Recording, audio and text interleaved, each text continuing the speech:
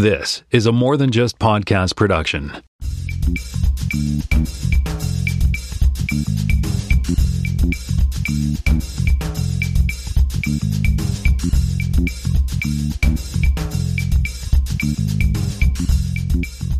Hey everybody, welcome to episode 346 of the More Than Just Code podcast. My name is Dimitri. I'm in Toronto, Ontario, and I'm joined once again by Jaime Lopez Jr. in Seattle, Washington. How's it going? And Mark Rubin down in San Jose, California. Hello. All right. All y'all ready? Okay. So, we don't have a lot of things to talk about, so we'll just dive right in. So, I guess some of this stuff could have been follow-up, but oh well. Well, the first thing I picked up at the beginning, or just at the tail end of February, just after we recorded it, I saw this initially, and I thought, well, what's the big deal? It's like a keyboard. Like, why would Apple file a patent for this keyboard? But what it is because it looks rather thick, and the idea is, this is what people are postulating, Apple is working on, has filed a patent basically for a keyboard that has the CPU and all that stuff in the case, like a Commodore 64 or an early Apple II or even an Apple, I guess, right? So that if you look at the drawings here, it's kind of like the modules underneath are the bits and pieces, like, RAM and that kind of stuff. So this is going to be similar to the criticized Mac that we'll talk about in a bit, where they've got you bring your own keyboard, your own mouse, right? And your own. Never mind. You don't bring your own keyboard because this has got the keyboard, but you bring your monitor and your mouse with you, or trackpad or whatever, and you have yourself a computer, which is kind of cool. Talk about portable, eh? It's kind of cool. I wonder if the form. I looked at the diagrams, but the diagrams are not always reality. But office, I wonder if the form factor would be more like a keyboard, a thick keyboard, or would it be more like a laptop with no screen? No, so it wouldn't fold. There would just be like a flat plate, because then they could have the trackpad built in too. True. Yeah. And it would still be something you could carry around with you. Yeah. Yeah. It could even have a lid to protect the keyboard, the keys, and just no screen under the lid. Be a lot cheaper. Yeah. Yeah, but it would have to have some sort of ports on the back. It would need extra ports. Yeah, that's right. It would need extra ports. Yeah, and it would need some sort of, like, probably a USB-C for the display or something, right? Yep. Or an HDMI. Yep. Yeah, but pretty cool. It's a cool idea. I mean, these days, now that everybody has big monitors at home, well, I kind of assume everyone does. In your studio, you mean your studio, right? In your home studio. Yeah. I guess not everybody took home big monitors when they started working from home during the pandemic, but so maybe not everybody has big monitors at home. But if we're moving into a world where you're working from home part-time, working from the office part-time, and you want something that's portable, that's a little bit cheaper than a laptop, if you're giving these out to lots of employees, seems like kind of an interesting idea. Yeah, definitely. Especially if you just throw it in your backpack and go home kind of deal, right? Yeah, exactly. Yeah. You're not lugging around a big 7-pound laptop. Yeah, right? It's not meant for the coffee shop worker. It's meant for the person who just needs to work in two different places, and they may have a desk with a big monitor in both of those places. Yeah.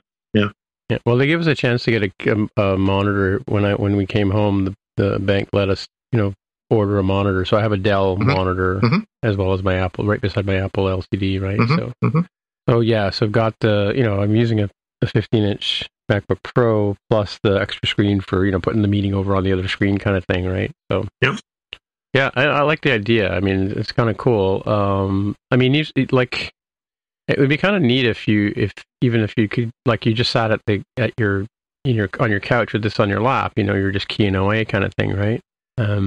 But I guess the question is about, I mean, it could have a battery in it, right? So it wouldn't need to be plugged in all the time. But how would you send a signal to, maybe if you had a Luna display, you could, or like a Google Fire thing, or whatever you call that, Fire Stick. You could wirelessly use like a monitor or a big TV or whatever, right? Mm-hmm. It's funny, I was thinking about that too. I've got a bunch of, I have an Apple II and a bunch of other things, and I got rid of all my CRT monitors, except, well, mind you, I guess I have the old Apple RGB ones in my collection, but I don't have anything I can plug, like how they used to use the UHF channel, the early Pioneer computers, the Commodores and the Apple IIs and stuff. Mm-hmm. Ataris, yeah. TRS-80s. Yeah. Another thing this would be useful for potentially is if still thinking about the going back to work in a hybrid kind of world, where you don't have a permanent assigned desk. Yeah, exactly. Yeah, and you can carry this thing around with you and just plop down at whatever desk is available and just plug it in, and you're good to go. But I was thinking the same thing with the Mac Studio or the new. Yeah, it's called Mac Studio. We'll talk about that later, but. I was thinking the same thing. Like I never used to take my laptop home. I used to stick it in my locker at work, right? And that way you sort of separate myself, work-life balance, and all that kind of stuff. I mean, I had access to work when I was at home, but I didn't like lugging it back and forth to work, right? So I would just at night I would put my laptop in my locker. We could do the same thing with a Mac with the new Macs, right? Just throw it in the locker, go home, because they have the monitors around. Every desk had a monitor on it, right? Yeah, the Mac Studios might be kind of big and bulky for that. Maybe, I don't know. We haven't talked about that yet, so we don't know. Yeah, they didn't give us the weight specs. Well, I guess we could look it up on the Apple Store. Yeah, true. And I'm sure we will in a few minutes. Just hold tight, folks. Mm-hmm. Okay, so that's kind of cool. The other piece I have here, which could be sort of follow up, could be whatever. Apple has launched an inaugural entrepreneur camp for Latin founders. They started a couple of years ago, 2019, I think, with an entrepreneurial camp for female founders. And last year they did black founders, and this year they're doing. I didn't read when it starts up, but they're doing Latin people, from Brazil and whatever. So does that include Texas? I don't know if it counts for people from El Paso, Texas. I don't know. As far as I know, Latin America would not include the USA, so it would be Central and South America, but I'd have to look it up to see if I'm actually correct. But does it actually say you have to be Hispanic? I think it's talking about, let's see, inviting leaders and developers, 9-amp camp. It says from the US. US. Yeah, the US. The US is listed. Brazil, Guatemala, Portugal. I mean, the people in Puerto Rico would be pretty pissed if they couldn't go to this, right? When you think? Aren't they sort of a state or something like that? They're not a state. This is a touchy subject. Okay. They probably should be a state, but they are not a state. Yes, I think you're right. Yeah. Yep. Anyway, yeah, it's kind of cool that they've got this, and they've got some developer profiles here on this page from Apple's news site. So some people from Brazil and so on and so forth, right?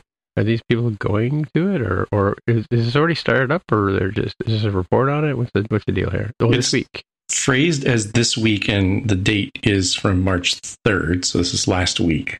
It says that it launched, so presumably they are kind of talking about what was going on during the founders camp.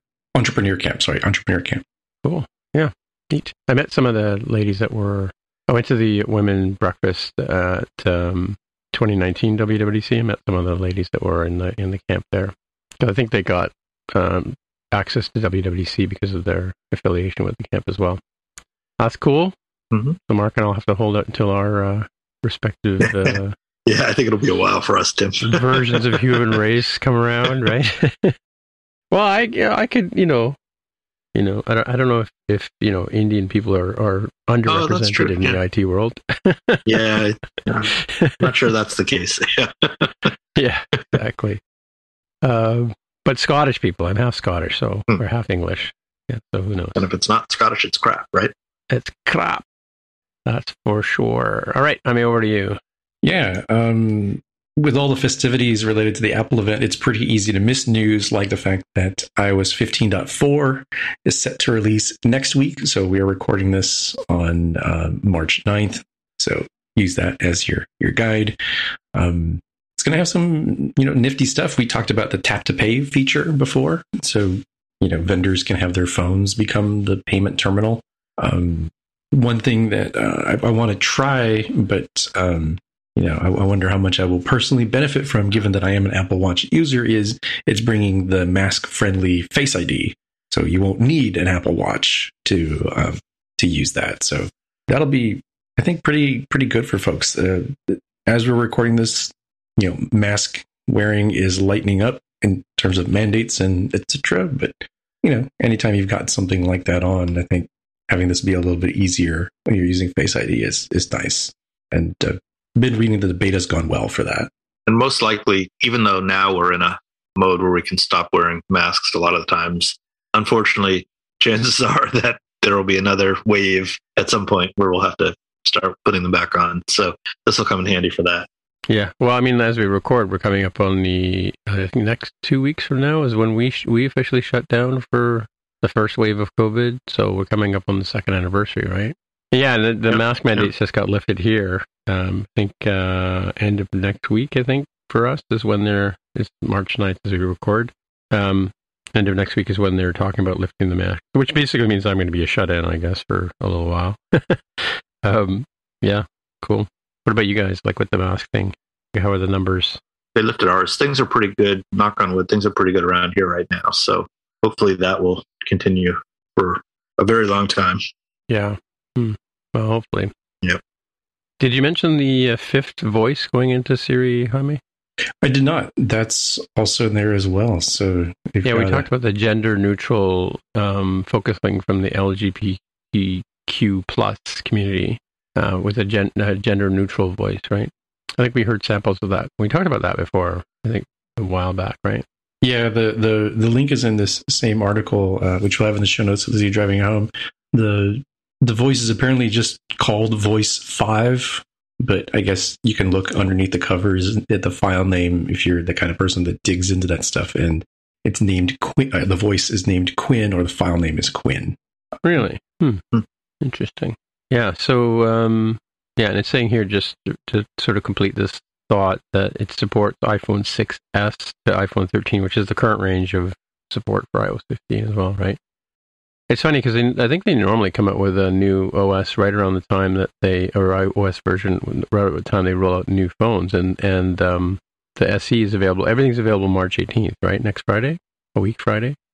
I think so. Right. I didn't take that close of a notes in terms of all the dates, but I'm pretty sure everything was, taking pre-orders Friday, the 11th, and then available in your hands on March 18th, assuming you got in on the early waves.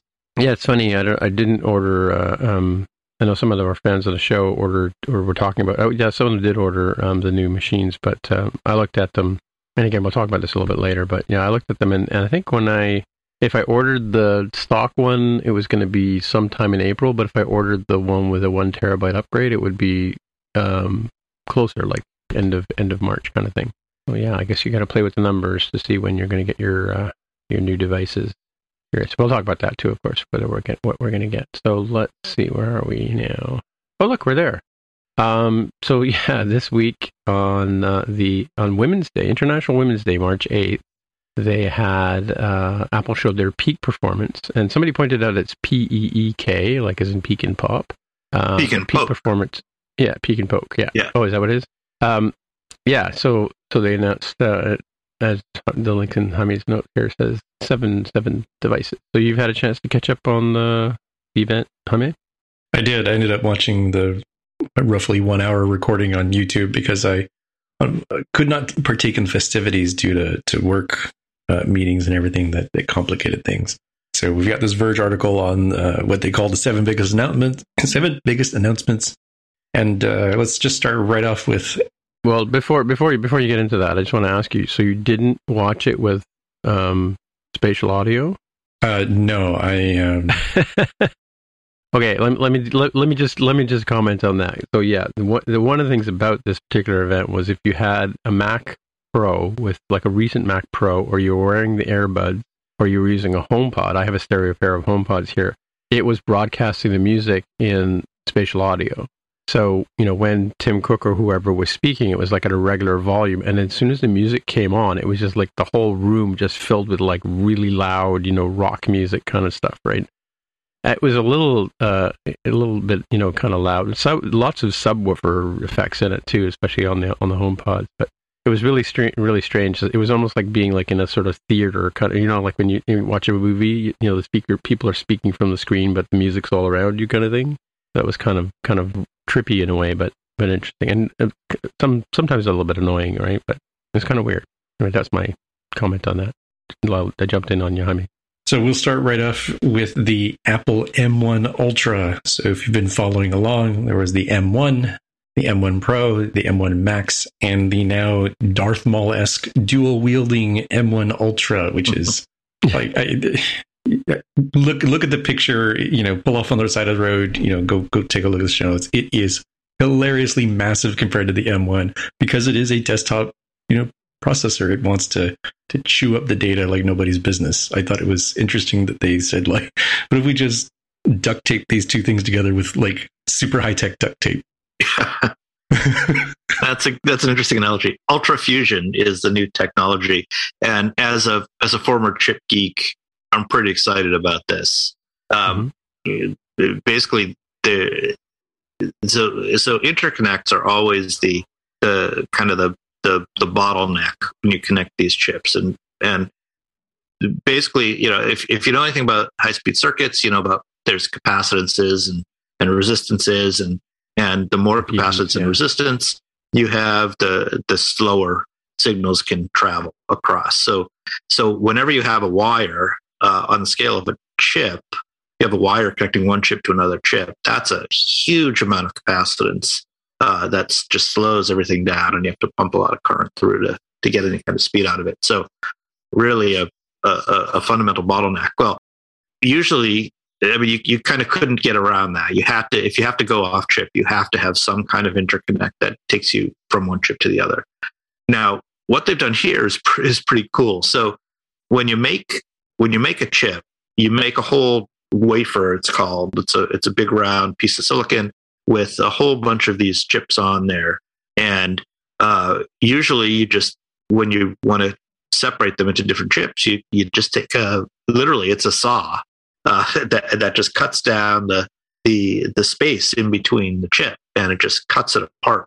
So that space is just wasted because when you're using this physical size saw, essentially, it's not like a wood saw, but it's big on the scale of these things.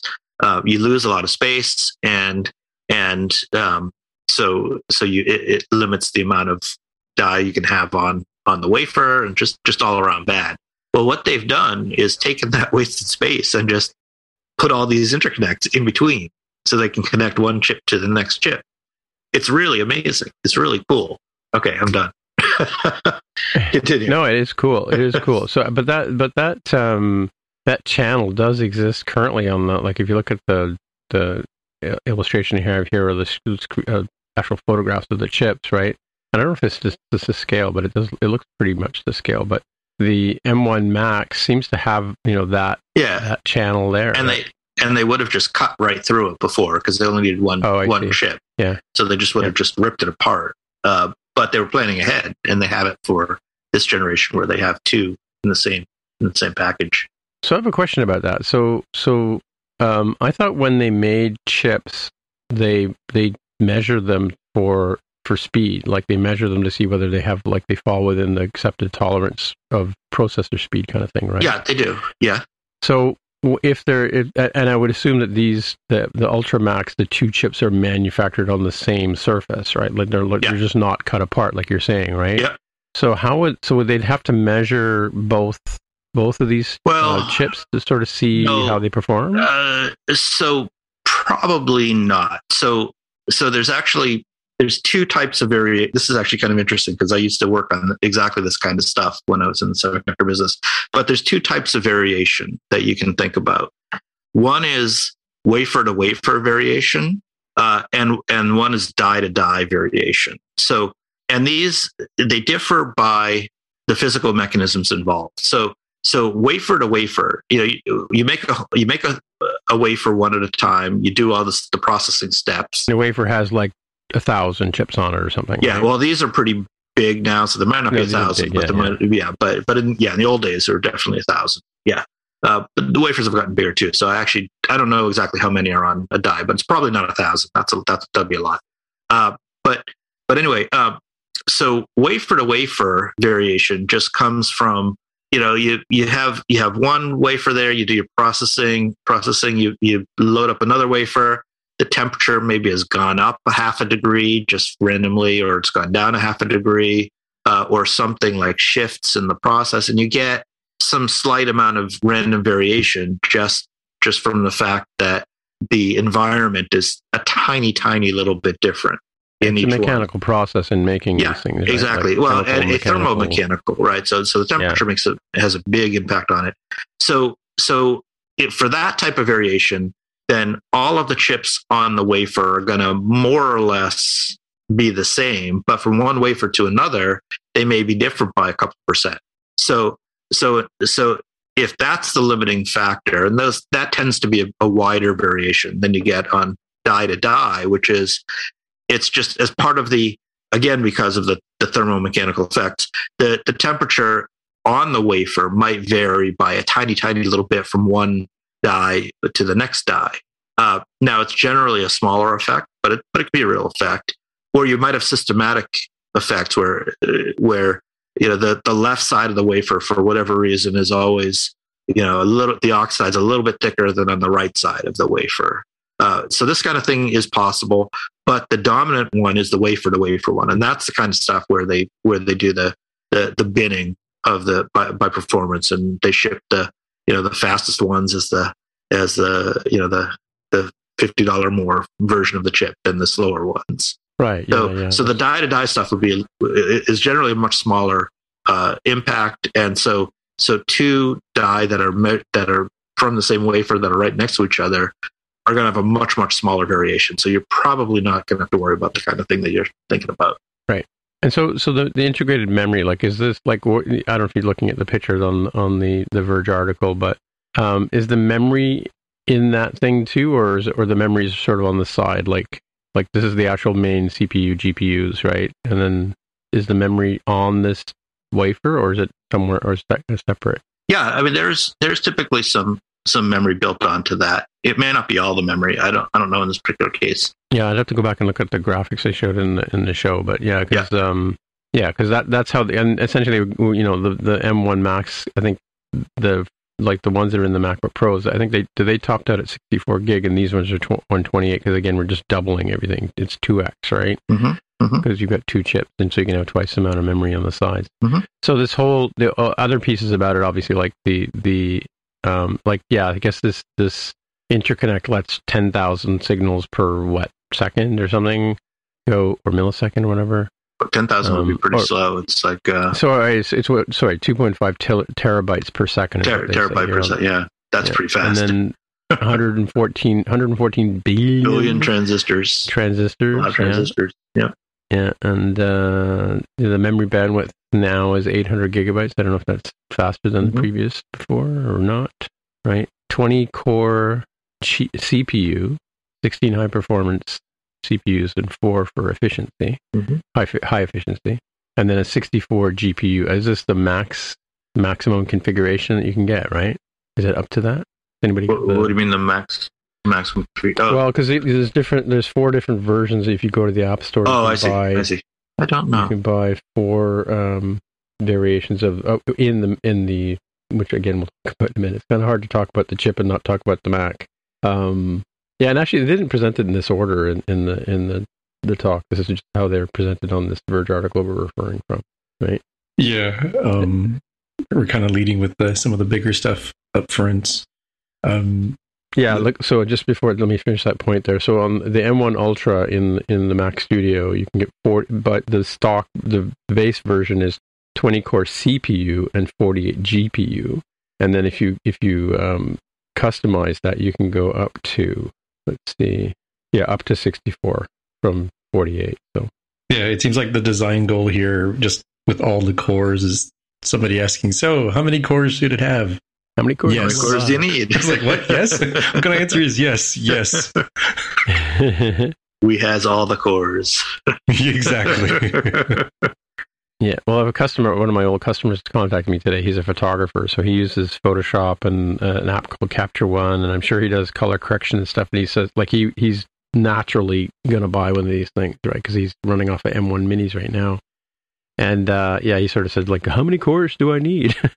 And I'm like, the more cores, the more buttery smooth Photoshop color correction you're going to get, right? So he's a food photographer, which is why that's funny. Anyway, because maybe the butter's in the fridge, right? And it's cold.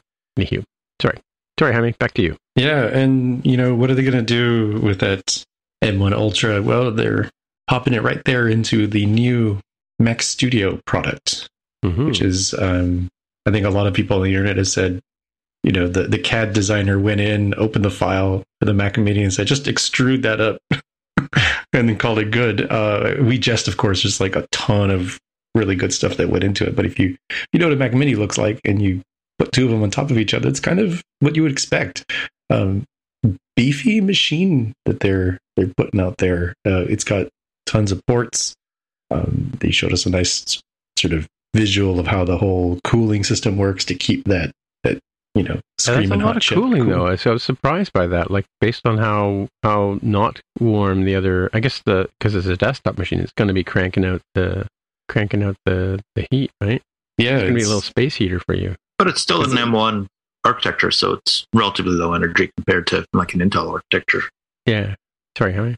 No, it just seems pretty neat for something that is building a slot in their whole Mac sort of lineup, which, as an aside, they did a very un-Apple thing by introducing this and then also saying, by the way, there will be a new Mac Pro in the future, which is like, they don't even admit that there's going to be an iPhone this year, right? Like you corner Tim Cook and be like, hey, so what's the new iPhone going to be like? He'd be like, what are you talking about? Oh, Right? do you think we should have one this year? Well, maybe we could. Do you think there's a market for it? Yeah.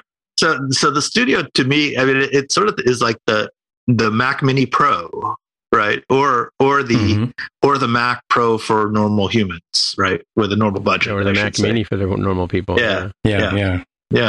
It's really a nice new thing. I mean, it kind of fills the role of the old desktops, right? That just disappeared. Yeah, no, totally. Yeah. So it has more ports than the Mac Mini does now, right? Because the Mac Mini have 4 USB Thunderbolts on the back? My Mac Mini has 2 USB-C and 2 USB-A. That's it. Right. Yeah, and an HDMI, right, and then Ethernet. No, it doesn't even have. Hold on. Let me see. Yeah, the one I had. It does have Ethernet and it does have HDMI. Yeah. You're right. I never used those, so I forgot they were there. So, but what's nice about this? Well, it's kind of two things about it. If you buy the Ultra version, the front 2 ports are Thunderbolt ports. Otherwise, they're just USB-C ports. But a USB-C port on the front of a machine is super convenient. I can tell you. I mean, I 3D print on my Mac Pro. What is this? Mac Pro 13. And I have a dock on the back with an SD reader in it, and I have to reach around. I have to like fold down the top and reach around the back to stick the chip in, so I can write to it, and then pull it out, put it in my 3D printer.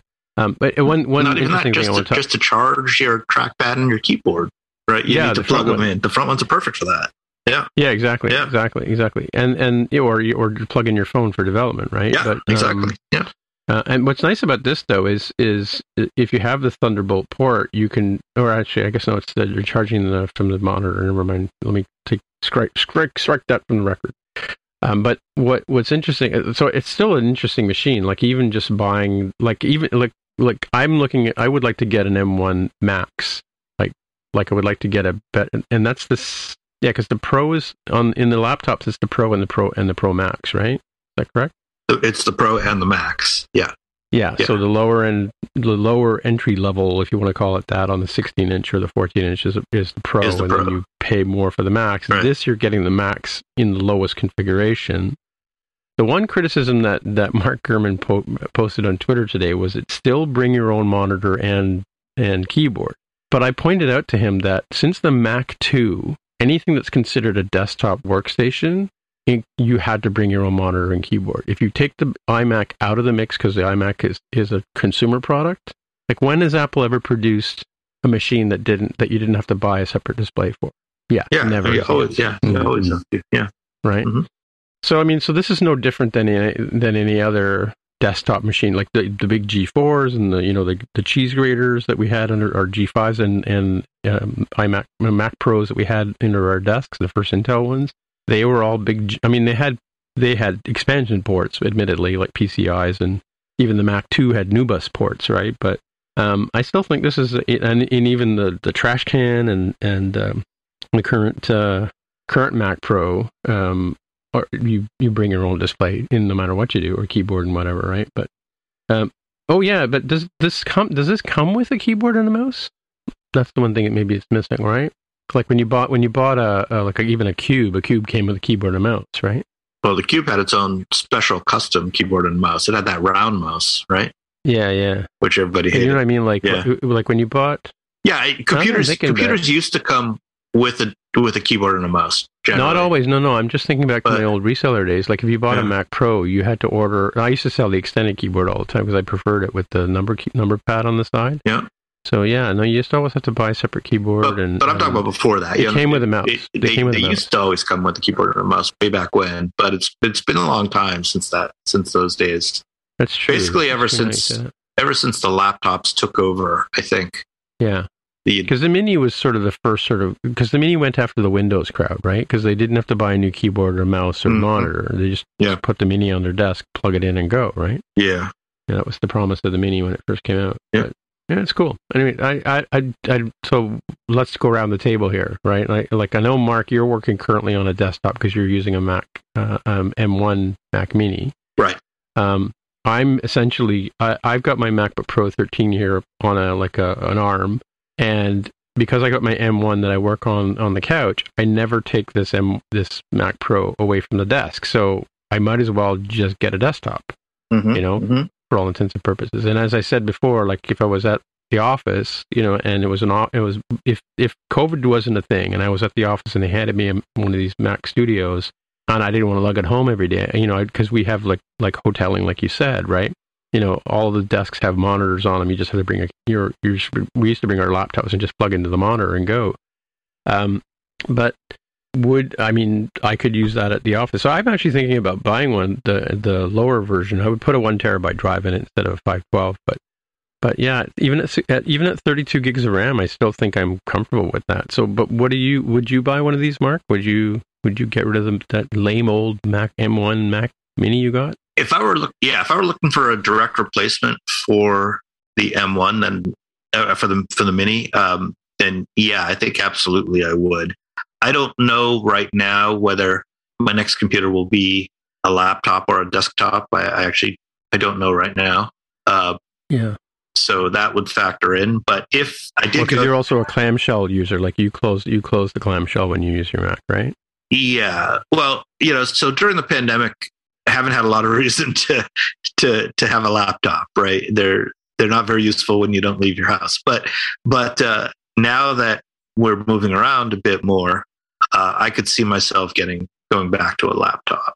So, but it's a good question though. The Mac Studio is pretty nice, and the price point is actually pretty good, I got to say, for what you get. Yeah. So I would. Would you go with the Max version or the Ultra version? I don't know. I haven't thought that deeply yet about it. Right. Yeah, I don't know. How about you, Jaime? I'm going to split this answer into work usage and personal usage. So I think for personal usage, I wouldn't see enough out of this, given that my current Intel-based laptop is doing pretty good for me, and I'm almost certainly going to be amazed with whatever year of Apple Silicon I end up upgrading to when this one bites the dust, or when I decide that I just, can't stop salivating over, that year's edition of Apple Silicon. So I think from a personal standpoint, no, I wouldn't end up buying one of these, just given my usage, where I do end up tending to use my laptop like it's a desktop, but I get just enough usage out of, moving it around to other places, in my house, or taking on, trips and stuff, where it would be hard to go desktop only. For work, though, I am wondering, since, on my team, we're going to start doing more video stuff, video production, really hoping that we can end up doing, live streaming stuff, which kind of will need a separate machine just to handle the streams and putting things together. And this should probably be a beast at composing a whole bunch of audio and video streams and not sweating, right? Yeah. So for me, like another angle for me is I currently have 2 Mac Minis in my house, right? One is an old Mac Mini server, which I think was 2008, maybe. that just sits in the closet and serves up some backup drives and stuff like that. And it's where I put all the media, where I archive all of my media stuff too, right? And my old work files and stuff like that. And it gets backed up umpteen times per day, kind of thing.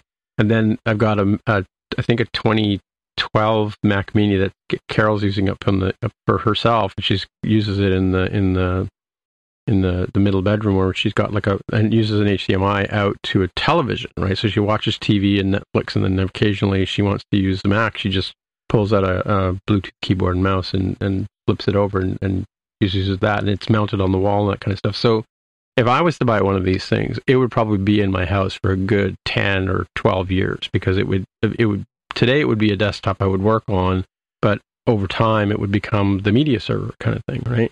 And just sort of serve to the house and maybe run my home automation and all that kind of stuff, right?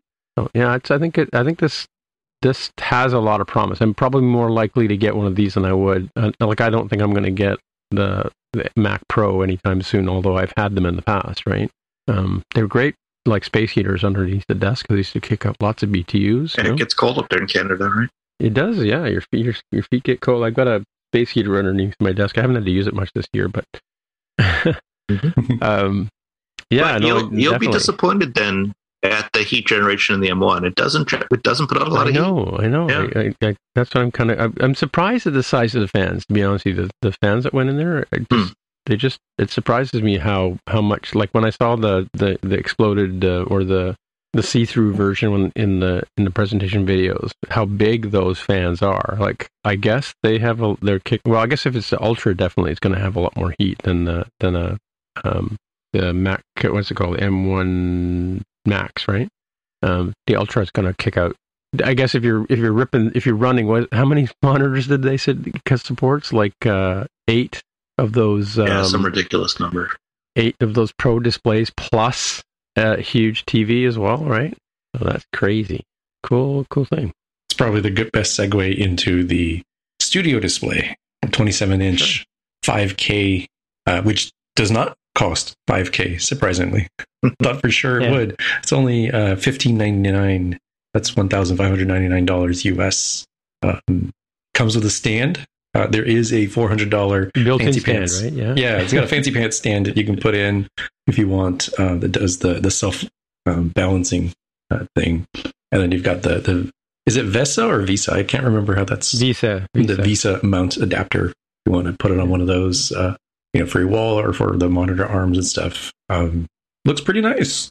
I mean, it'd be nice to see it in person, but I felt pretty sold because it's not a $5,000. It's a $1,600. Yeah. 27-inch 5K Retina, 14.7 million pixels, 600 nits of brightness, which is bright. 1 billion colors available, P3 wide color as well. So, I don't know if you remember. Do you guys remember the thousands of colors we used to get on some of our monitors? Because there was a lawsuit over that, right, at one point, I think. Just trying to see the choices. I remember 256 colors. yeah, I remember. It's like a Crayola box. Yeah. Okay, I'm just going to hit order now and see what my options are for the stand. I'm curious about that because there's 3 stands. There's the adjustable stand, right? And okay, here we go. Tilt adjust. How do I make this active? I have to choose one. I'm on my iPad, so this is kind of weird. Oh, I have to choose first. I have to choose the standard glass or the nano glass. The standard glass is quite a bit more. It's almost like $400 more. I'm going to choose standard because I don't have a bright environment.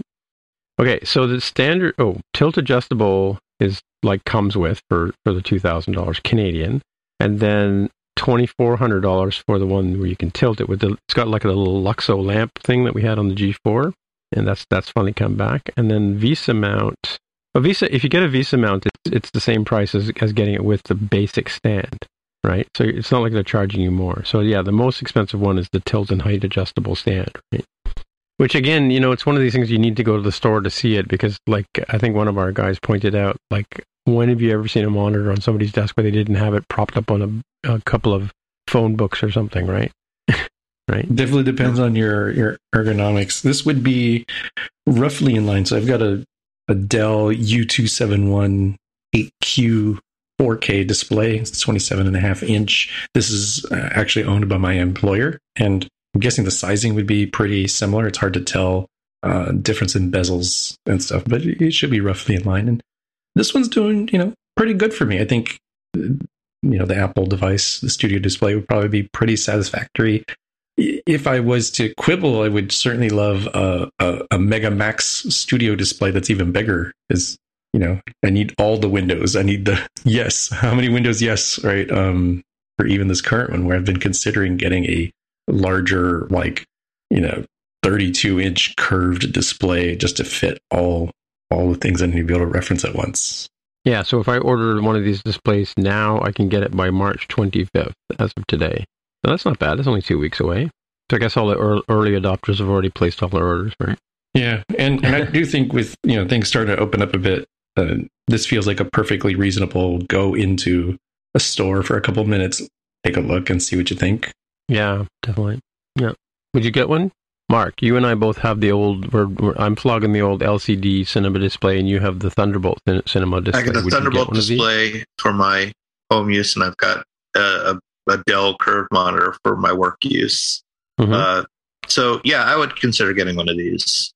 Yeah. I think the price is about the same. About the same as a Thunderbolt display was. Yeah, probably. Yeah. Now that said, I used to, when I was reselling stuff, it's just the term that Apple had for it. No, I don't know. Apple did have displays initially, and then they moved away from them. But used to sell a lot of BenQ monitors for a while there too, because they had the same LG and Sanyo panels, but they were slightly cheaper. Again, they may have been. I often wondered about that, if they're making the same panels, does Apple get the pick of the panels, and then all the cast-offs go to the third parties? Or I wonder what the minimum spec was for each of these manufacturers. Oh, for sure, yeah, for sure. The high-end vendors are going to get the best panels. The premium. When you buy the cheaper ones, you're much more likely to have like a dead pixel or something like that showing up. Right. Yeah. Cool. So it's also got the A13 Bionic chip inside because it supports fancy smancy 12 megapixel camera and the 3 mic array for the audio. So that obviously they're gearing this stuff to, and center stage, which is the thing that automatically adjusts with the wide angle lens. So this is built for web conferencing, right? Like for being on the WebEx call and that kind of stuff. Mm-hmm. And then. And so in theory, if it's got an A13 in there, you could run iOS apps on your monitor without a computer. Yeah. People were kind of wondering about jailbreaking their monitor. Yeah. Really? And so you don't need the fancy keyboard we talked about at the top of the show, right? Well, it's not touch sensitive. You need a keyboard for something. Oh, but the other nice thing about this, like I charge my work laptop off my Dell monitor. It's got the USB-C power coming off the USB-C cable, and this one has one Thunderbolt port, so you can get 95 watts of power, which basically means you can charge the latest Mac Pro models, right? Yeah, so the quick charge that they've got coming out of the display is pretty wild. Yeah. Is that really quick charge that they got coming out of this? Did I get this wrong? Was this not from the display? Yeah, no, 95 watts of power for sure. I don't know. Like, I'm not sure if quick charge, because quick charge, I heard somebody say the other day, it's like 30 minutes to get 30 or 50% power into your computer, which is pretty quick. Like, it must throttle down because you don't want to basically heat up the battery every time you plug it in, right? So, yeah, cool. What do you think about the nano texture glass? I mean, I guess that's if you're in a high bright office, right, with lots of reflective light around, right? Yeah. I'm not sure that's such a new thing, right? It's just sort of standard. No, it was anti-glare. That was on the Pro display, the XDR. Yeah. Mm-hmm. Yeah. So interestingly enough, I'm looking at the apps, the retail store website, and I wouldn't get it delivered until April 1st. April 1st through April 8th. Yeah, they can ship to Toronto, before they can ship to San Jose. That's kind of interesting. Yeah. Well, what I've actually found on these apps when you go in to order them, it tells you that, and then not until you actually go to put your credit card in, then it tells you. Yeah, what the real date is. Yeah, true. Yeah, but it's a good guideline. I mean, and like for instance, like when I look at it, and I've hit the order now button, like it says can't pick it up in the store, like because they just don't have stock yet, right? So yeah, the textured glass, the regular. Yeah, I'd be tempted to get a Visa. It depends on how heavy this is, right? It's got that big. I thought it was when they were before they started talking about it on the presentation. I thought it was the Pro XDR display they were talking about, right? But but is the Pro XDR's mini LED though, isn't it? I do not remember. You guys remember? Yeah, I do don't not remember remember. either. I don't know. They got so many Go look. interesting little marketing names for these things. It's really hard to keep track of them all. Yeah. Go search there. Pro Display here. Take a quick gander at this guy. Wow, $62.99. You can get like how many of these? 3? It's a 32-inch, right? 6K. Oh, I see. It's not that's what's wrong with the studio displays. It's only 5K, not 6K. Oh, it has that same sort of tilty stand thing. I guess that's the $1,000 stand that we were joking about. The dongle. Yeah, because this thing comes without a stand, right? What are you talking about? I'm talking about the Pro XDR display. Oh, you have to buy the stand separate. Yeah, that's cheaper. Oh, sorry, that's Apple Care for it. And yeah, the stand is $1,300, $1,299 Canadian. So what was I looking for? I was looking for what? What was I looking for on the Pro display? The nano texture. Yeah, it has a nano texture. You can get standard or nano texture. Crazy refresh rates. Okay, it's 16 pounds, so most arms won't hold this. Most Visa, you'd have to have a really strong Visa mount. How heavy is this new guy? Does it say how heavy this one is? Where's the spec? Oh, and what about the keyboard and stuff? The new keyboard, we didn't talk about that. The colored keyboard. You can get a black mouse and a black trackpad. Oh yeah, for the Mac Studio. Yeah, but the monitor itself is still aluminum colored. How about it? Does it say how heavy it is? It's weird. Does it say on the website? 13.9 pounds. Oh, still, yeah, it's not too light. I suppose the Dell is probably about that. I don't know. Interesting stuff. So what's next, Tommy? Next is the new iPhone SE, which has 5G, got an A15 Bionic CPU, comes in that same 4.7-inch display, Touch ID, so it kind of gives you an idea of what it's going to end up looking like if you haven't seen it, and comes with a pretty decent price of $429 US. Did you mention it's 5G? 5G without the millimeter wave stuff. So you don't need a vaccine with this phone? You don't. And I guess it doesn't have that little weird plastic window that the iPhone 12 Pro and others had, at least here in the USA. The what? Oh, you have a special window for 5G? Yeah, well, for one band of 5G. I think it's the 5... is it millimeter wave, 5 millimeter wave? I got to look it up. That's interesting. Yeah, Touch ID on a home button for Touch ID. So I'm curious, the original SE, like the SE one that's in the iPhone 5 form factor, is that still supported by iOS 15? Do we know? I'd have to look that up. I don't know if that is. Because it came out after the 6S, though, right? Or around the same time. Pretty cool phone. Well, how much is it? It's $429 US, right? $429 US, so it's slightly more expensive. A lot of folks wondering if it's that 5G chip in there. Could be a bunch of other things, inflation, supply chain it's also difficulties. an A15, so that's not too shabby, right? Yeah. According to Apple's website, the iPhone SE first generation is supported by iOS 15.2. Okay. As are the 6S and 6S Plus and the iPhone 10 and everything beyond. So the A15 chip is the same as what we have in the iPhone 13, right? Not the Pro, but the 13, right? I think that's right. Or the base model of 13. It says that on the website on their marketing, so cool. And it's got smart HDR4 for pictures. Yeah, it's the same glass on the front and back as the iPhone 13. The durable Super Gorilla Glass, I guess it's called. Comes in midnight, white, and product red. It's really challenging to think of a better sort of value phone, right? Yeah. In line with the how much money do you have? Cool, we'll definitely give you a top of the line phone for oodles and oodles of dollars. But what's your entry price to get something that's presumably going to be supported for a very long time? $429 for 5G and real solid Apple ecosystem. That's a pretty hard thing to not jump on, right? I think you're going to see some folks who are like, you you should put that, take that older phone with its probably terrible battery life, because I bet you haven't changed it out, and send it to a nice farm upstate. Get this new phone. Send it to the glue factory. Yeah, cool. And the product Red is supporting COVID-19 research, I guess, right? Oh, really? I missed that part that they had said it was specific to that. Well, I think this is as of like last year, because Product Red used to support HIV/AIDS, I think, right? But now Product Red is supporting combating COVID-19, because obviously that's the more prevalent issue these days.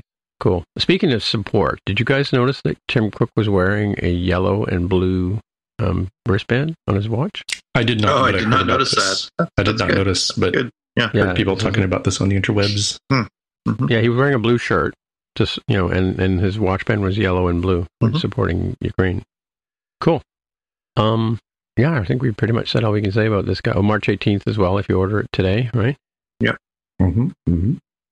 That's not a bad price. I mean, like, we're back down to, I think I paid about that for my original phone. In Canada, it's $579. I think it's about what I paid for my first iPhone, the iPhone 1 that was brought back from California for me.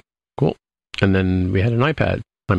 Yeah, an iPad Air with an M1 chip inside of it that has me in an interesting dilemma, because I've been feeling very grumpy about my, I got to look it up, I'm not even sure how old it is, iPad Pro, and really thinking, wow. You have a second generation Pro, because I had the first generation.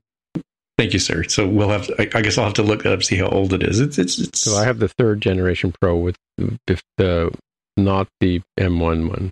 Yeah, so it's been some years. It's feeling a little long in the tooth, and this Air has me wondering, do I wait till September, October, when they might have new Pro models? And my current Pro uses the first generation Apple Pencil.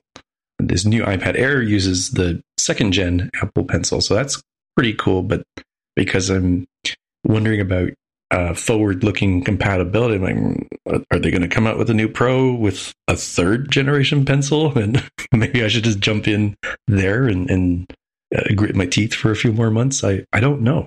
The question is, like, this is the same size? Like, I'm looking at the because my concern is I have the Magic Keyboard, right, which I love, right. I have the previous, like, the second generation iPad Pro 11-inch, right? Will the new Air fit on my current keyboard? Looks like it does. So is it the same size? Specifically said it would fit in the Magic Keyboard. Magic Keyboard, yeah. And the Folio, right? Yeah. Yeah.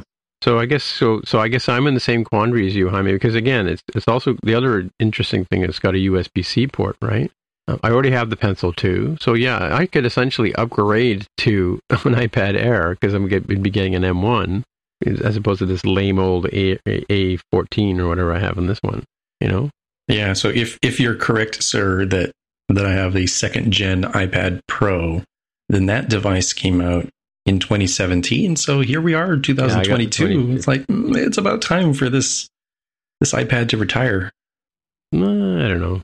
iPads last a long time. They do, but I've been a little grumpy with it, feeling a little pokey. Oh, really? And so I said, I guess it's been long. So I have realized, and where the Air might fit in, where I may not get another Pro, is that I don't have a Pro lifestyle for how I use the iPad. I'm predominantly interested in it as a consumption device with a very, very lightweight, whiteboarding type capabilities with the Apple Pencil. So I would absolutely be interested in seeing what the second gen Apple Pencil can do, because I've not used one other than probably in the store, which is not the same as plopping down on your couch and drawing stuff or scribbling things. So my question is, what's the difference between this and a Pro? Is it like, I think it's the amount of storage, right? And then maybe the refresh rate on the screen, like the 100. Does it have the 120 hertz screen? Do you know? It must do, right? If it supports the fancy new Pencil. I don't think they mentioned ProMotion. I don't know if they specifically mentioned anything about refresh rate. And you know what? Like rightfully so, hyped it up as like great for gaming. I'm like, that's cool. I don't use it for gaming. So I'm like, oh, maybe I could get away with using an iPad Air instead of a Pro. I'm not saying there's anything wrong with the Pro, just does that fit my lifestyle or not? I don't know that the Pro is necessary.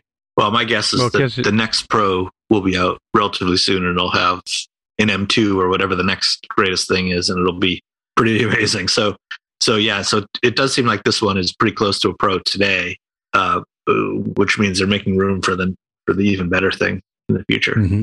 Yeah. That's my dilemma of upgrade now or wait it out, another 6 months. Yep. Yeah, I'm looking at the stats on the site. It looks like it is pretty much the same site width and as the Pro I currently have, right? Because the new Pro is going to be able to run Mac OS dual boot mode. That's true. iOS and Mac OS. It's going to levitate off the desk too. Right? Well, I'm only half kidding. I mean, the Surface did this a while ago, and so right now there's not a whole lot of difference between a 12.9-inch iPad and a small laptop. There's really not much difference, right? True. Yeah, except for the touchscreen. So with a next generation chip, then there's really no reason why they couldn't run Mac OS 10 on it. It would be pretty cool, actually. Can you put a terabyte SSD in it? I wonder, like the current Pro, like the Pro. Let's see here, Pro. Oh yes, no, they have a 2 terabyte option. Well, yeah, definitely, you're right. Like it's got the memory, it's got the, it's got everything. It's got the built-in screen. Just don't need a keyboard. Yeah. Bring your own keyboard. Well, and you use the Magic Keyboard. Exactly. Yeah. Yep. That's pretty cool. Yeah. That's true. Yeah. I think you're right. I'm hoping you're right, Mark, that we can finally ditch all of our desktops and laptops and just go with iPads. Well, you won't want to ditch all the desktops because the new ones are going to be so much even more powerful than you'll not be able to live without it. Well, again, I think this is why we all work in these high-paying jobs, so we can support our Apple habit, right? Because we can't get away from this stuff. Yeah. So, round table here. Obviously, none of us are going to get an iPhone SE, but iPad Air. Anybody? I'm not currently in the market for a new iPad because I have a 12.9-inch and I have a Pro, 11-inch Pro. Do you have the M1 or do you have the... I don't have the M1. Actually, that's a good point. I don't have the M1, but I haven't really felt a need for it yet. I only regret not having a 12.9-inch maybe once every 2 or 3 months, but I like the 11-inch size. Mm-hmm. So yeah, I think I could be in the market for I 100% of the time use my 11-inch just as a carryable device, and my 12.9-inch lives in a Magic Keyboard and never leaves it. So they're definitely different use models for me. Yeah, I have both. I have the folio sleeve that I can pop it into if I want to take it anywhere. And I usually take when I'm carrying it around, I take the Apple Pencil off of it. But 9 times out of 10, it stays on the keyboard for me too, right? Mm-hmm. Like even if I'm sitting on the couch watching TV with the IMDb app open, right? Okay, so Jaime, what about you? Have you settled? Are you thinking still? I think the hemming and hawing, because it's so close, makes me think that I should not purchase this one, even though it's very, very close, and instead just wait and be grumpy with my current iPad Pro for 6 more months just to see if they have some incredible Pro with a third. What they're even going to skip is like, this is a 4th gen Apple Pencil. There is no 3rd gen. We've skipped gen kind of thing.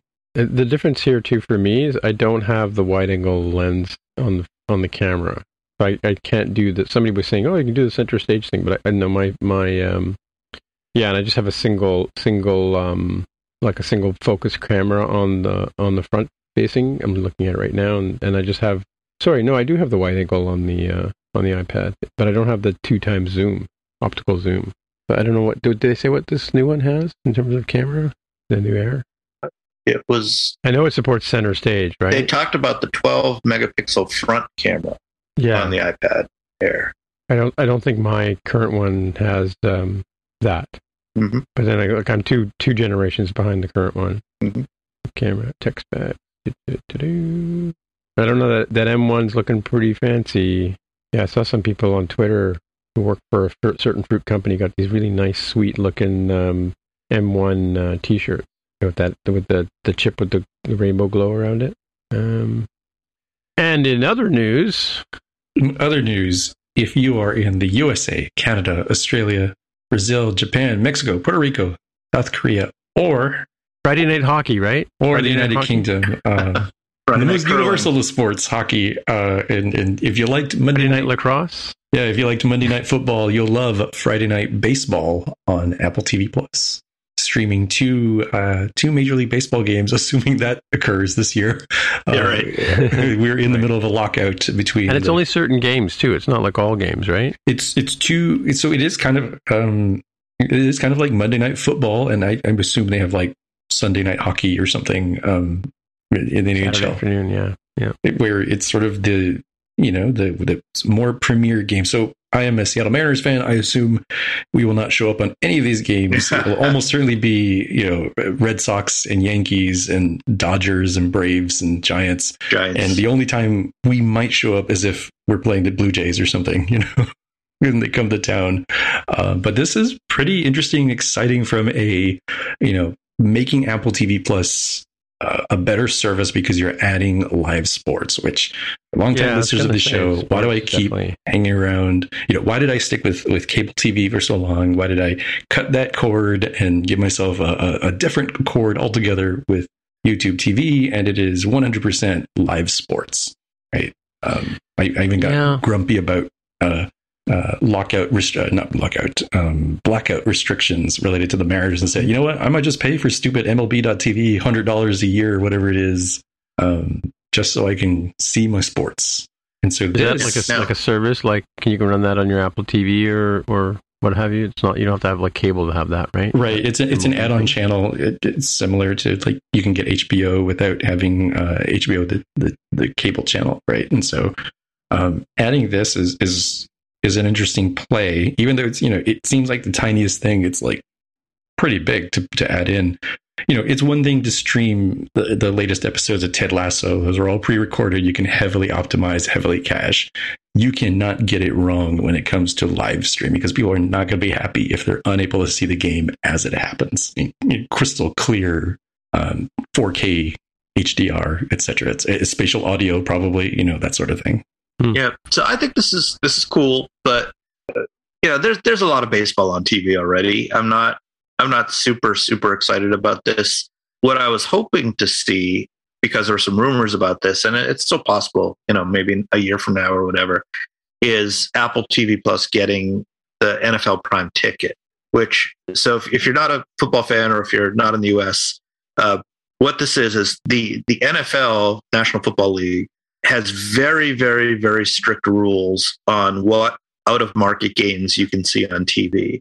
So if you live in an area where there's a local team and that team has a game, a home game, they must show, the local stations must show that game, and they can't show any other game from an out-of-market, except for the national games. Like there's a Sunday Night Football, Monday Night Football games.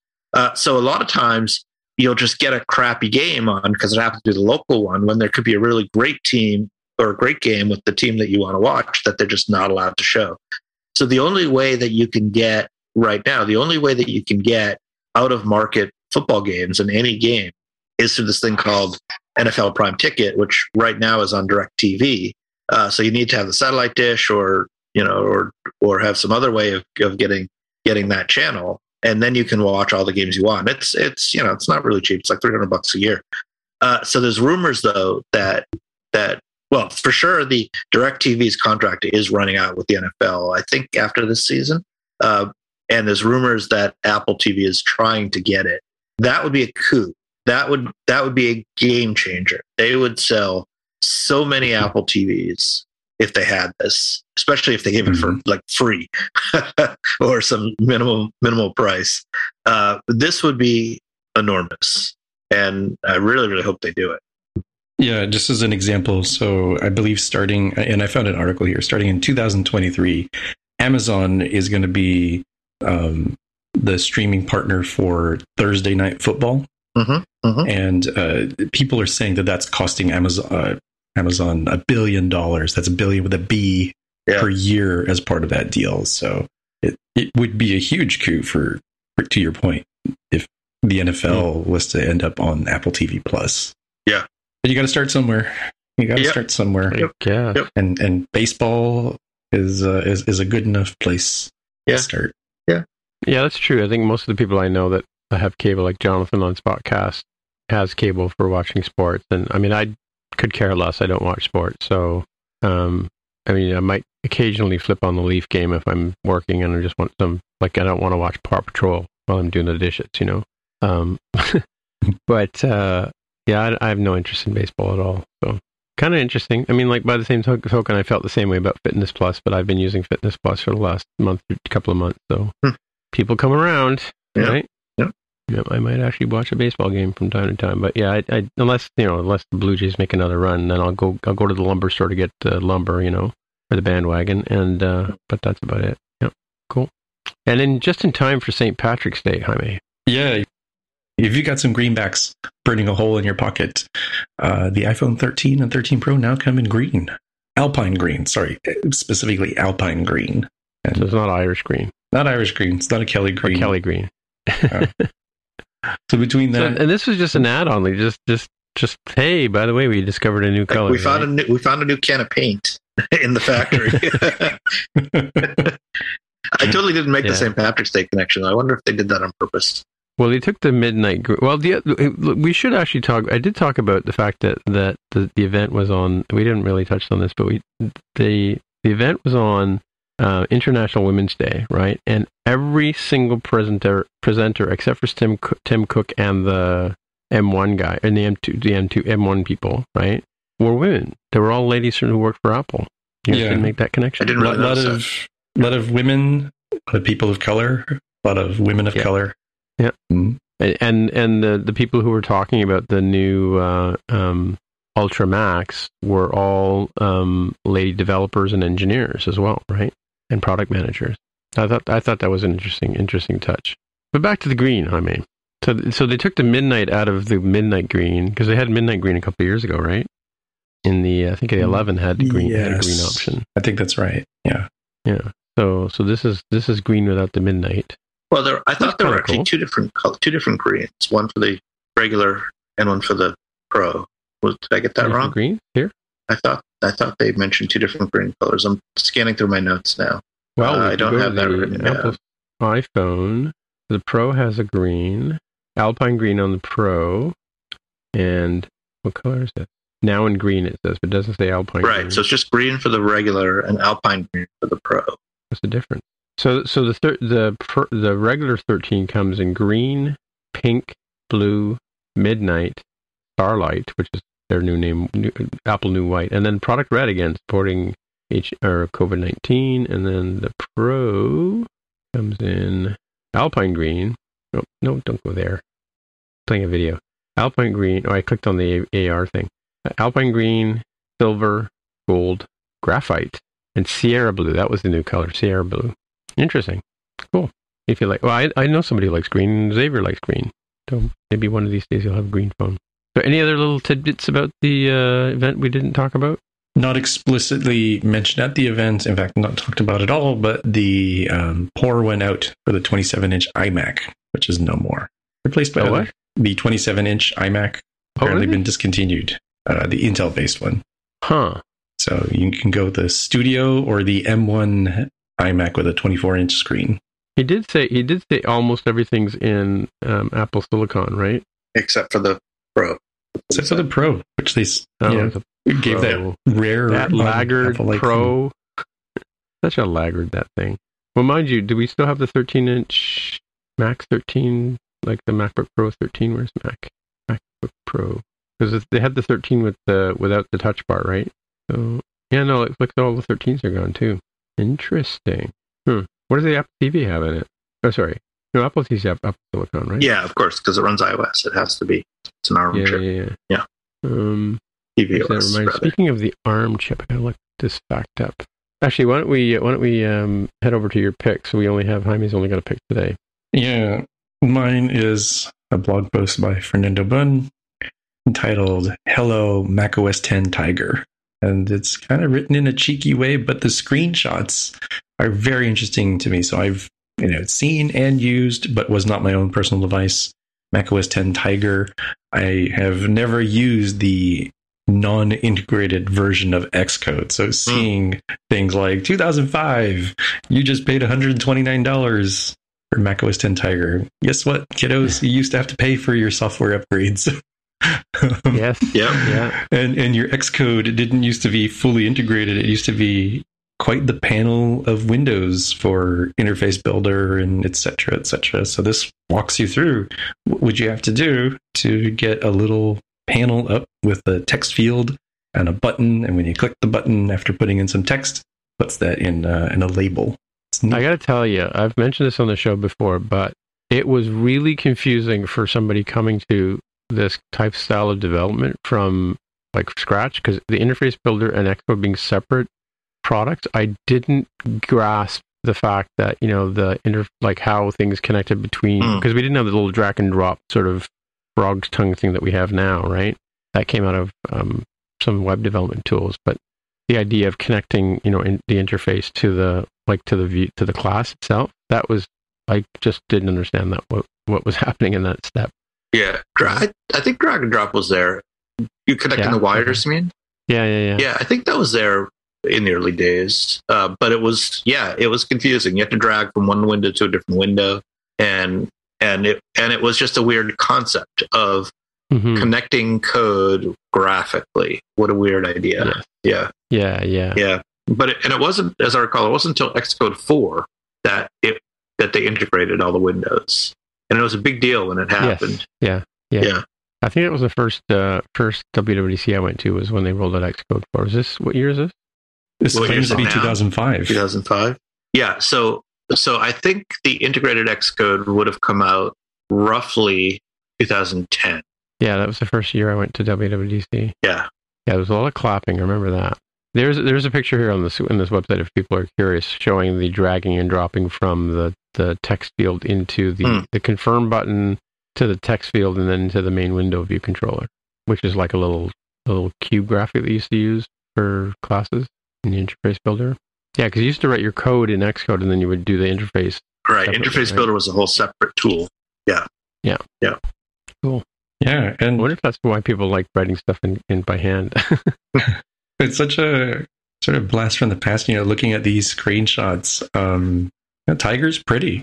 You can tell it's older if you were around to have seen it originally compared to now with Monterey. But you just look at it by itself and it's an appealing design. Well, this is the Aqua interface, like with lickable buttons. Like everything looked like a little glass drop kind of thing. And that started with the original Mac Beta. I think they were talking about that. It was called Aqua, was the sort of design style. The original, the Mac OS 10 beta you're talking about, not the Mac. Yeah, what did I say? You said the Mac beta. Yeah, Mac OS 10 beta. Yeah. But yeah, it was. It came out in 1999, and it had the sort of, even the X was a big 3D sort of translucent looking thing. And this is the design aesthetic that they got rid of with iOS 7, right? They got rid of all that sort of rounded and skeuomorphic looking things, right? Yeah, went back to flat design. Yeah, I'm even looking at my Mac now. I'm running Monterey, and still there's shadows, but there's not a lot of like all those sort of buttons and things like that are all flat, right? So it'll come around. One day we'll have like a neoclassic interface, and then we'll go to an Art Deco kind of interface, right? Cool.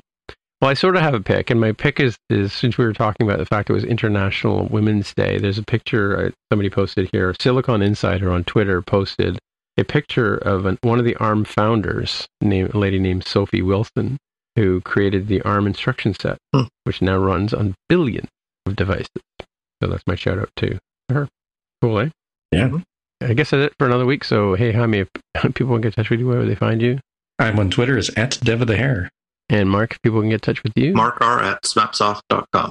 All right, my name is Timitra, TIMMITRA. On the Twitcher machine is where you can find me. Until next time, we'll say bye-bye.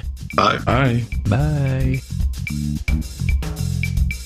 This has been another episode of the More Than Just Code podcast. If you want to find out more about the show, you can visit the More Than Just Code website at mtjc.fireside.fm. There you can find a summary and show notes of each episode. We list links to the apps, code, and news that we mentioned on the show. If you like the podcast, tell your friends, leave a comment on the website, or write a review on iTunes. And please recommend us in your favorite podcatcher. All of these things help others find out about the show. We really appreciate your help with spreading the word. We're also on Twitter, Facebook, and Instagram. We'd love to hear from you, so use the hashtag AskMTJC and we may mention you on the show. Friends of the show can also join us on the podcast Slack channel. Once again, the podcast Twitter account is @MTJC_podcast. Please consider supporting the show by pledging any amount on patreon.com/MTJC. Every dollar pledged helps a lot. Thanks for listening. We'll see you next time.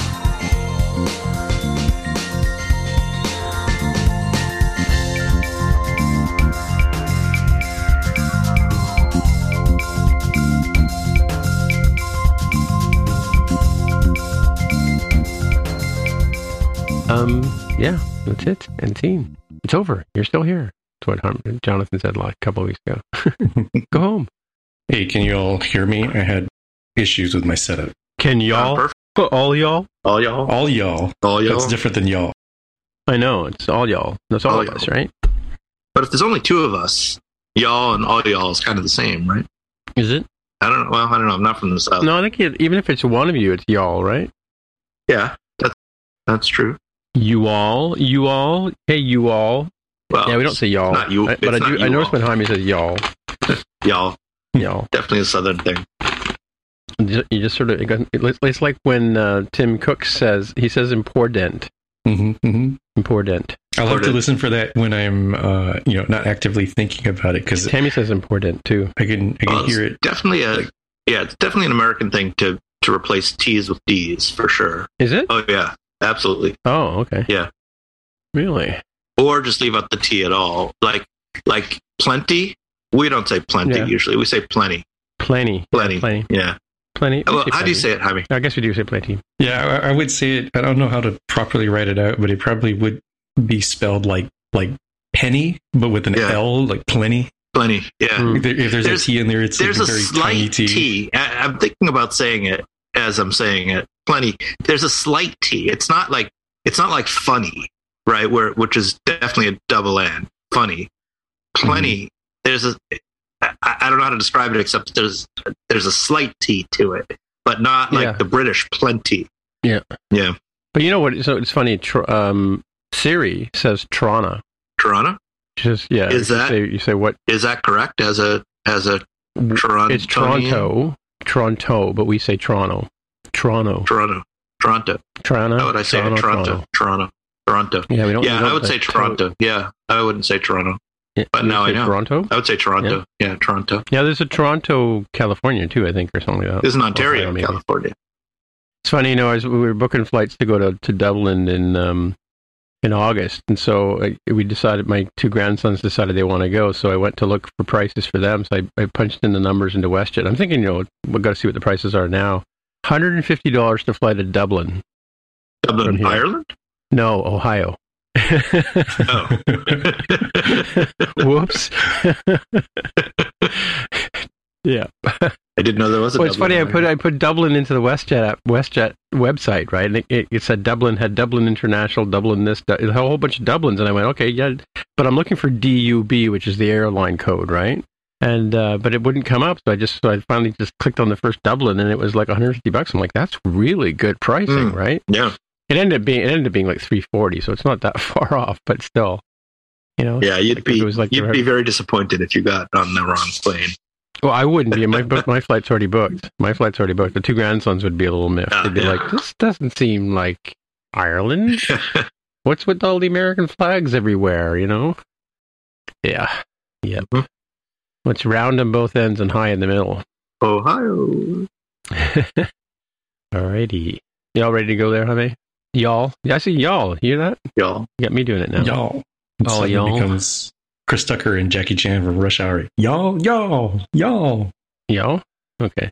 I guess I have to go back and watch that movie. I don't remember that. I remember the team, the comedy duo, but I don't remember the specifics. Yeah, TBS had a marathon or something, and as is often what we do in our household, we throw stuff like that in the background while we're doing chores. This is why we ended up watching Paw Patrol on Paramount Plus many moons ago. You're a big Paw Patrol fan. We know. We've never gotten around to Clifford the Big Red Dog, so I still have not seen that. I wanted to ask you. Maybe I'll save it for tomorrow for Spotcast, but did you see that SNL did a Paw Patrol skit? Yeah. Which would not have been meaningful to me had I not seen, again, while doing chores and stuff, had I not seen the Paw Patrol movie. I don't have kids or cousins young enough to do anything like that. So it was more meaningful. It felt special to me. Yeah, I like the punchline right at the very end, right? you see the punchline? Like, his wife is the mayor, right? The guy who's got the campaign against her. I don't remember the punchline. I don't remember He says at the very end. He says, help get my wife out of office. He's trying to get his wife kicked out of office as mayor because she keeps hiring these dogs to replace the fire department. What were we talking about before the show? We were going to talk about during the show. Baseball. Baseball. Oh yeah, right. America's pastime. Yeah. Do you know what Canada's national sport is? Curling. Nope.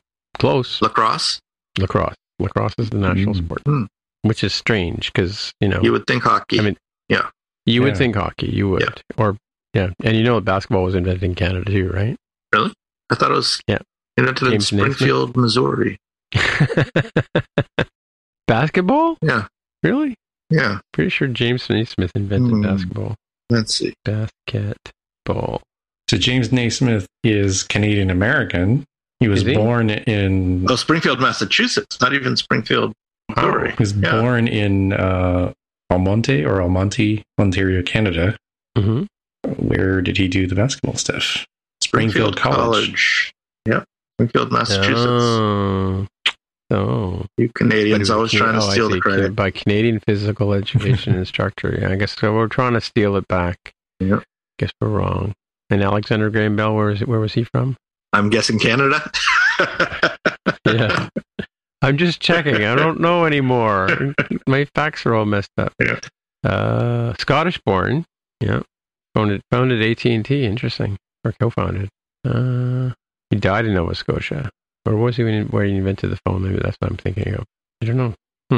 Edinburgh. My mother went to school in Edinburgh. Canada. Here we go. Canada connection. At the homestead. In the homestead in, where was he? In Ottawa, wherever that is. Close to Paris, Ontario. Set up his own workshop and blah, blah, blah, blah. I don't know. Did he invent the phone here? I can't remember. So I went way deep into this Wikipedia article looking for a clear answer. Bell himself claimed that the telephone was invented in Canada but made in the United States. Yeah, okay, yeah. But I know the original Watson Come Here thing, where was he when he did that? Boston. On March 10th, 1876, Bell used, quote, the instrument in Boston to call Thomas Watson, who was in another room, put out of earshot. Cool. Watson, come here. Come quickly. Interesting. Yeah, that was an accident too, apparently, right? As they say. Inventing the phone was an accident, right?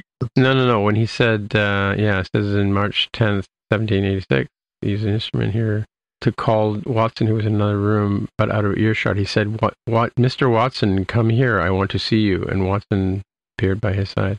Anyway, why were we talking about? No, I know I'm thinking about Alexander Graham Bell because there's a big giant water generation, hydroelectricity water generation thing called that has Bell's name on it in Niagara Falls. Probably where my confusion comes from. All right. What else is going on? Not much going on this week, I guess, right? Amazon doing a stock split. 20 to 1 ratio and buying back up to $10 billion. So they will no longer have that ridiculous $3,000+ per share price after the 24-1 split. So what will it bring it down to? Got to see what the actual stock is right now. They split it already? Not yet. They announced it. Oh, okay. Amazon is sitting at $27.85. Yeah. $27.82. So around about $130. Yeah. Yep. At $130. Cool. Oh, it stocks after 20. Yeah. So they announced it, and then when they buy back. Does that mean they're taking stock off the market, Mark? When they do in a buyback, yeah. A buyback to do, yes. In a split, they actually add more stock. Oh, I see.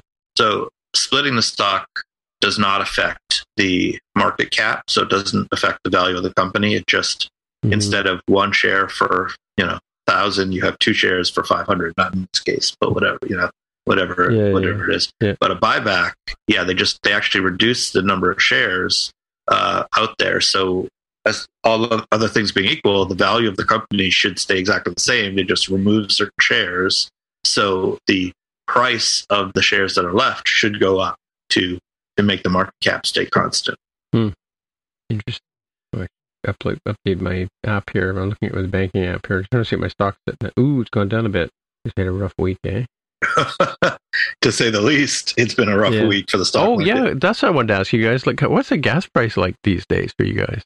I haven't filled up this week on purpose, but I'm hearing it's over $5 around here. $5. And what is it normally? It's usually around 3.5. No, 3.5. Yeah, US dollars. Yeah, no, I understand. That's quite a big jump, right? Yeah, big jump. Yeah, we've gone from we were sitting around $150 for a liter. They multiply that by 4 to get gallons, right? And then roughly, and then I think we're $1.87 now, and we're talking about going another 7 or 8 cents in the next couple of days. It's crazy. Mm-hmm. Yeah, crazy. Yeah, obviously the economy is going to do some wild things with what's going on, globally. Crypto is doing weird things as well. You think crypto? Likewise related to that. Really? Oh, is it going up and down and stuff like that? Erratically. It will expensive. Be down 5%, up 5%, down 7%, back up 7%. It's wild. Last week, I actually used crypto ATMs for the very first time, just to try it out and see what the experience was like. Huh. Oh, really? Yeah, I was running some errands and said, you know what? Let me try this out, because I see on the locator here that CoinFlip and CoinCloud had ATMs around, and it is definitely not ready for non-technical, non-savvy folks. So I come in as a pretty technically savvy, all-around kind of user, but not that savvy when it comes to crypto.